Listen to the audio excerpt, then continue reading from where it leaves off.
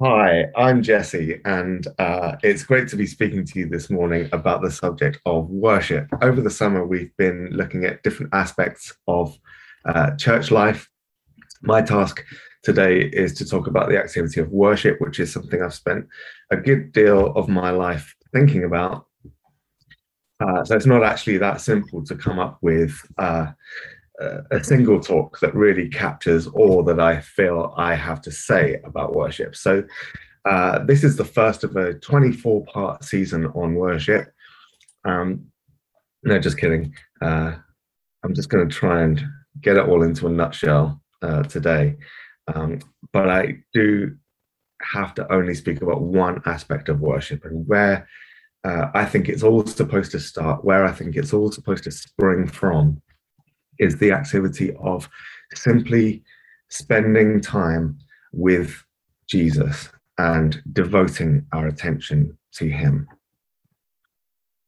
So for this daunting task, I've turned to one of my absolute favorite characters of significance in the Bible. There are all sorts of people you could turn to study worship, maybe some of the great covenant makers like David or Abraham, or some of the great priests like Aaron or Zadok or Melchizedek, or perhaps even some of the prophets who had great visions of God in his heavenly temple.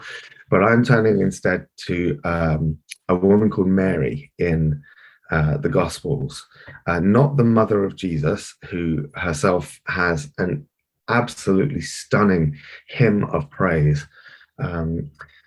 But Mary, the sister of Martha and of Lazarus, Lazarus, who was raised from the dead.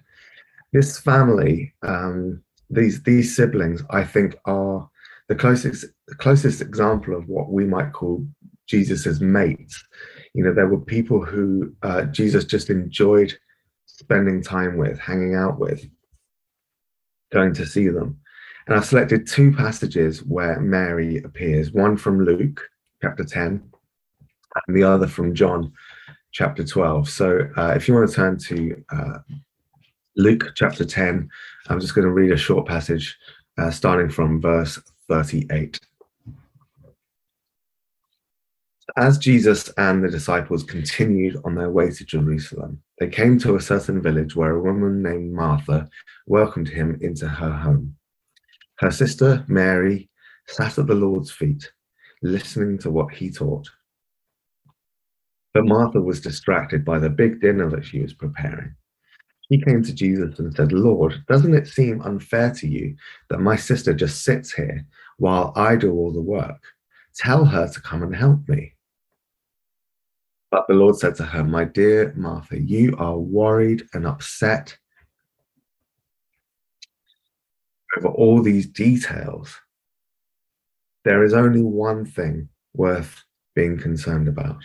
Mary has discovered it, and it will not be taken away from her. So Mary is all kinds of controversial. The male disciples are really not big fans of her because in this scene, she's adopted a position of the disciple of a rabbi, which is a bit of a radical position for her to adopt in that culture. We don't actually know where her brother Lazarus is in this story. I suspect he's gone to bed early, feeling a bit poorly. But if anybody in that household had been expected to sit at the feet of the rabbi, it would have been Lazarus. But no, there sits Mary, hanging on every word that Jesus has to say. And Jesus is obviously 100% cool with that situation.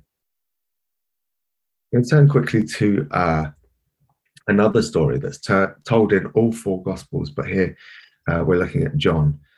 It's chapter 12, verses 1 to 8. 6 days before the Passover celebration began, Jesus arrived in Bethany, the home of Lazarus, the man whom he had raised from the dead. A dinner was prepared in Jesus' honor. Martha served, there she is again, and Lazarus was among those who ate with him. Then Mary took a 12-ounce jar of expensive perfume made from the essence of nard, and she anointed Jesus' feet with it, wiping his feet with her hair. The house was filled with the fragrance. Excuse me. But Judas Iscariot, the disciple who would soon betray him, said, "That perfume was worth a year's wages. It should have been sold and the money given to the poor." Not that he cared for the poor, for he was a thief. And since he was in charge of the disciples' money, he often stole some for himself. Excuse me. Jesus replied, "Leave her alone. She did this in preparation for my burial. You will always have the poor among you, but you will not always have me." So in this story, Mary takes this insanely expensive jar of perfume and pours it all over the feet of Jesus and wiping his feet with her hair. And the disciples are enraged because it could have been sold to the poor. Now, it's not just Judas, although John chooses to isolate him, but in the other gospel accounts of the same event, all of the disciples are enraged. But Jesus' response is this: leave her alone. The poor, you're always going to have the poor with you, but you do not always have me. And by the way, I've preached before on this, but Jesus is not saying ignore the poor. He's actually quoting from Deuteronomy, where in response to the fact that you will always have the poor among you, you are therefore always to be generous to the poor. But Jesus is making another point here. You will not always have me. What she's chosen is the better part of what is available to her right there and then. And you can actually hear echoes of the same teaching here that is directed to Martha in the first story. You can see it directed to the disciples in the second story. Guys, you are worried and distracted by many things, but what Mary has chosen is the right thing at the right time, and that will not be taken away to her. You must not denigrate her for that choice. So on both occasions, Mary's devotion to Jesus provokes much indignation from others, but Jesus instead affirms her choices. But we need to look at what that means for how Jesus views those alternatives. If in the first episode, it's Mary's attention versus Martha's hospitality, then in the second story, it's Mary's lavish adoration of Jesus versus the disciples caring for the poor and the vulnerable. We have to ask ourselves, so is Jesus indifferent to good hospitality? And is he indifferent to the needs of the poor and the vulnerable? Well, it will be absolutely impossible to answer yes to either of those questions if you've even had a cursory glance at the Gospels. So we need to look a little deeper at what Jesus is actually saying here. I think that he's teaching that the right balance of all things at multiple times and in various ways involves a focus first upon him, his presence, who he is. I think there's some clues to how this works in some of the surrounding parts in that story in Luke. So if you've got your Bible open to Luke chapter 10, right at the end of Luke chapter 10 is that encounter with Mary and Martha. But if you scan back to chapter 10, verse 25, you've got this conversation between Jesus and a lawyer. And this same event is recorded in Matthew's gospel. And the conversation is about the two greatest commandments of law that God has given his people. And Matthew records Jesus as describing the two great laws like this: you shall love the Lord your God with all your heart, with all your soul, and with all your mind. This is the greatest and first commandment. And the second is like it. You shall love your neighbor as yourself. And on these two commandments hang all of the law and the prophets. So we have that encounter between Jesus and this lawyer. Following that, in response to the second commandment, this love of others, Jesus tells the parable of the Good Samaritan. It's an illustration of what the second commandment looks like in real life. And love our neighbors. Following that, we get the Mary Martha episode, which seems to be these two commandments somewhat coming into a tussle with one another. Love of God, love of one another, service of God, service of one another, worship and hospitality. Following that, you get Jesus teaching about prayer. He goes away to pray by himself. Sometimes I wonder, could Jesus have healed more people? Of course he could have done. He could have done more. But he had his life in balance, and he chose these moments to go away into the wilderness and pray. He gave out from what he got in. But anyway, that's not the point. The point is what he then teaches about prayer.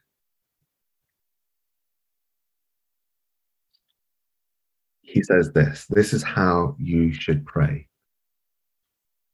Our Father, may your name be kept holy, or hallowed be your name. Your kingdom come. The first thing he says is, God, you are holy. You are worthy of my whole life's attention. It's your kingdom I seek. I seek it first before I seek anything else. What you want, what you desire, God, that is what I want. Your will, not my will. And only then does he say, give us each day our daily bread. Give us what we need. Wherever my daily meal comes from, it comes from you. You are the one who sustains me. I look first to you to give you honor and worship and glory. And then I look to my table to partake of what you have provided. This is where Martha had got it wrong. She looked first to the table. And then we say, forgive us our sins as we forgive those who are indebted to us. Lord, I need you to forgive me. And from that forgiveness, I then reach out and I forgive and extend your mercy to other people. It's from the overflow of what I receive from God that I give out. So here we have the priority of God's law as he's described it to the lawyer. Love God and love one another. And by priority, what I mean is that the first thing comes first. You do one, and then you do the other. Do the first thing first. Don't be distracted by all the other things, because that will cause you to forget to do the first thing. Honor God, worship God, seek his kingdom first. Then look to the table to see what he has set before you, both to feed upon and to do for others. Receive the forgiveness of God, then forgive others. In Paul's second letter to the Corinthians, he says, he talks about comforting them with the comfort he has received from God. First God, then others. Both essential, but the first thing first. So it's strange sometimes that Martha gets such a bad rep, that especially after the incredible parable of the Good Samaritan, in which Jesus explains that practical help for others is the definitive characteristic of obedience to the second commandment. And then he should say that of these two people, the one who is doing nothing has chosen the better option, while the person demonstrating practical help needs correction. But the work that Martha is doing is not the issue here. Otherwise, the parable of the Good Samaritan would make no sense. The issue isn't Martha's work, it's her distractedness, her worry as she works. Jesus clearly cares deeply about good hospitality. So many of his parables are based upon hospitality, and so many of his teachings and encounters are in the context of good food and wine. And he cares more than any of us than about those who suffer in poverty. But all of these, he says, must come after the proper attentiveness and devotion due to God himself. One follows from the other. And in fact, if the second doesn't flow from the first, then you're not doing the first thing correctly. Worship naturally flows into service, obedience, love for the other. But it starts with attentiveness to the presence of Jesus. So I've just got two observations very quickly, which I'm going to close with, about what Mary's actions in both these stories teaches us. I think that it shows us worship of two different types, two different movements. Worship that receives and worship that gives. First thing, worship that receives. Now, this is a bit of a strange place to start because God is God, right? And worship that we pour out, even if we receive nothing in return, that would be entirely appropriate to who God is and entirely appropriate to who we are in relation to him. So to talk about worship that receives might seem strange. But for the same reason, because God is God, he always outgives the giver. That's just who God is. And not only that, but in order to have our souls bent towards his will in a life of worship and service, we need him to pour himself into us. And that happens neither by accident nor by force. God is gentle and kind, and he comes when we invite him, when we deliberately make time to sit at his feet. Like Mary, we need to take time to be attentive to what God is doing and to what God is saying, and not be distracted by what we need to say and what we need to do. Our outward movement needs to be the fruit of that inward movement. We love because God first loves us. That's what John says in his letter. And then secondly, worship that gives. And normally when I talk about worship, I'm talking about our whole lives, our every act for God, whether directly or indirectly. But now I'm talking about our direct activity towards him, our giving directly to him. Love for God for his own sake before we do a single other thing. I'm talking about time that we spend in private, closed rooms, telling Jesus that we love him and that we belong to him. I'm also talking about time gathered with one another, expressing our devotion as a body. I'm talking about 100% single-minded, extravagant adoration of God. This features all sorts of different acts within it, whether, just to name a few: praise, adoration, thanksgiving, petition, confession, submission, devotion, all of these things are aspects of our direct attentiveness and offering ourselves to God.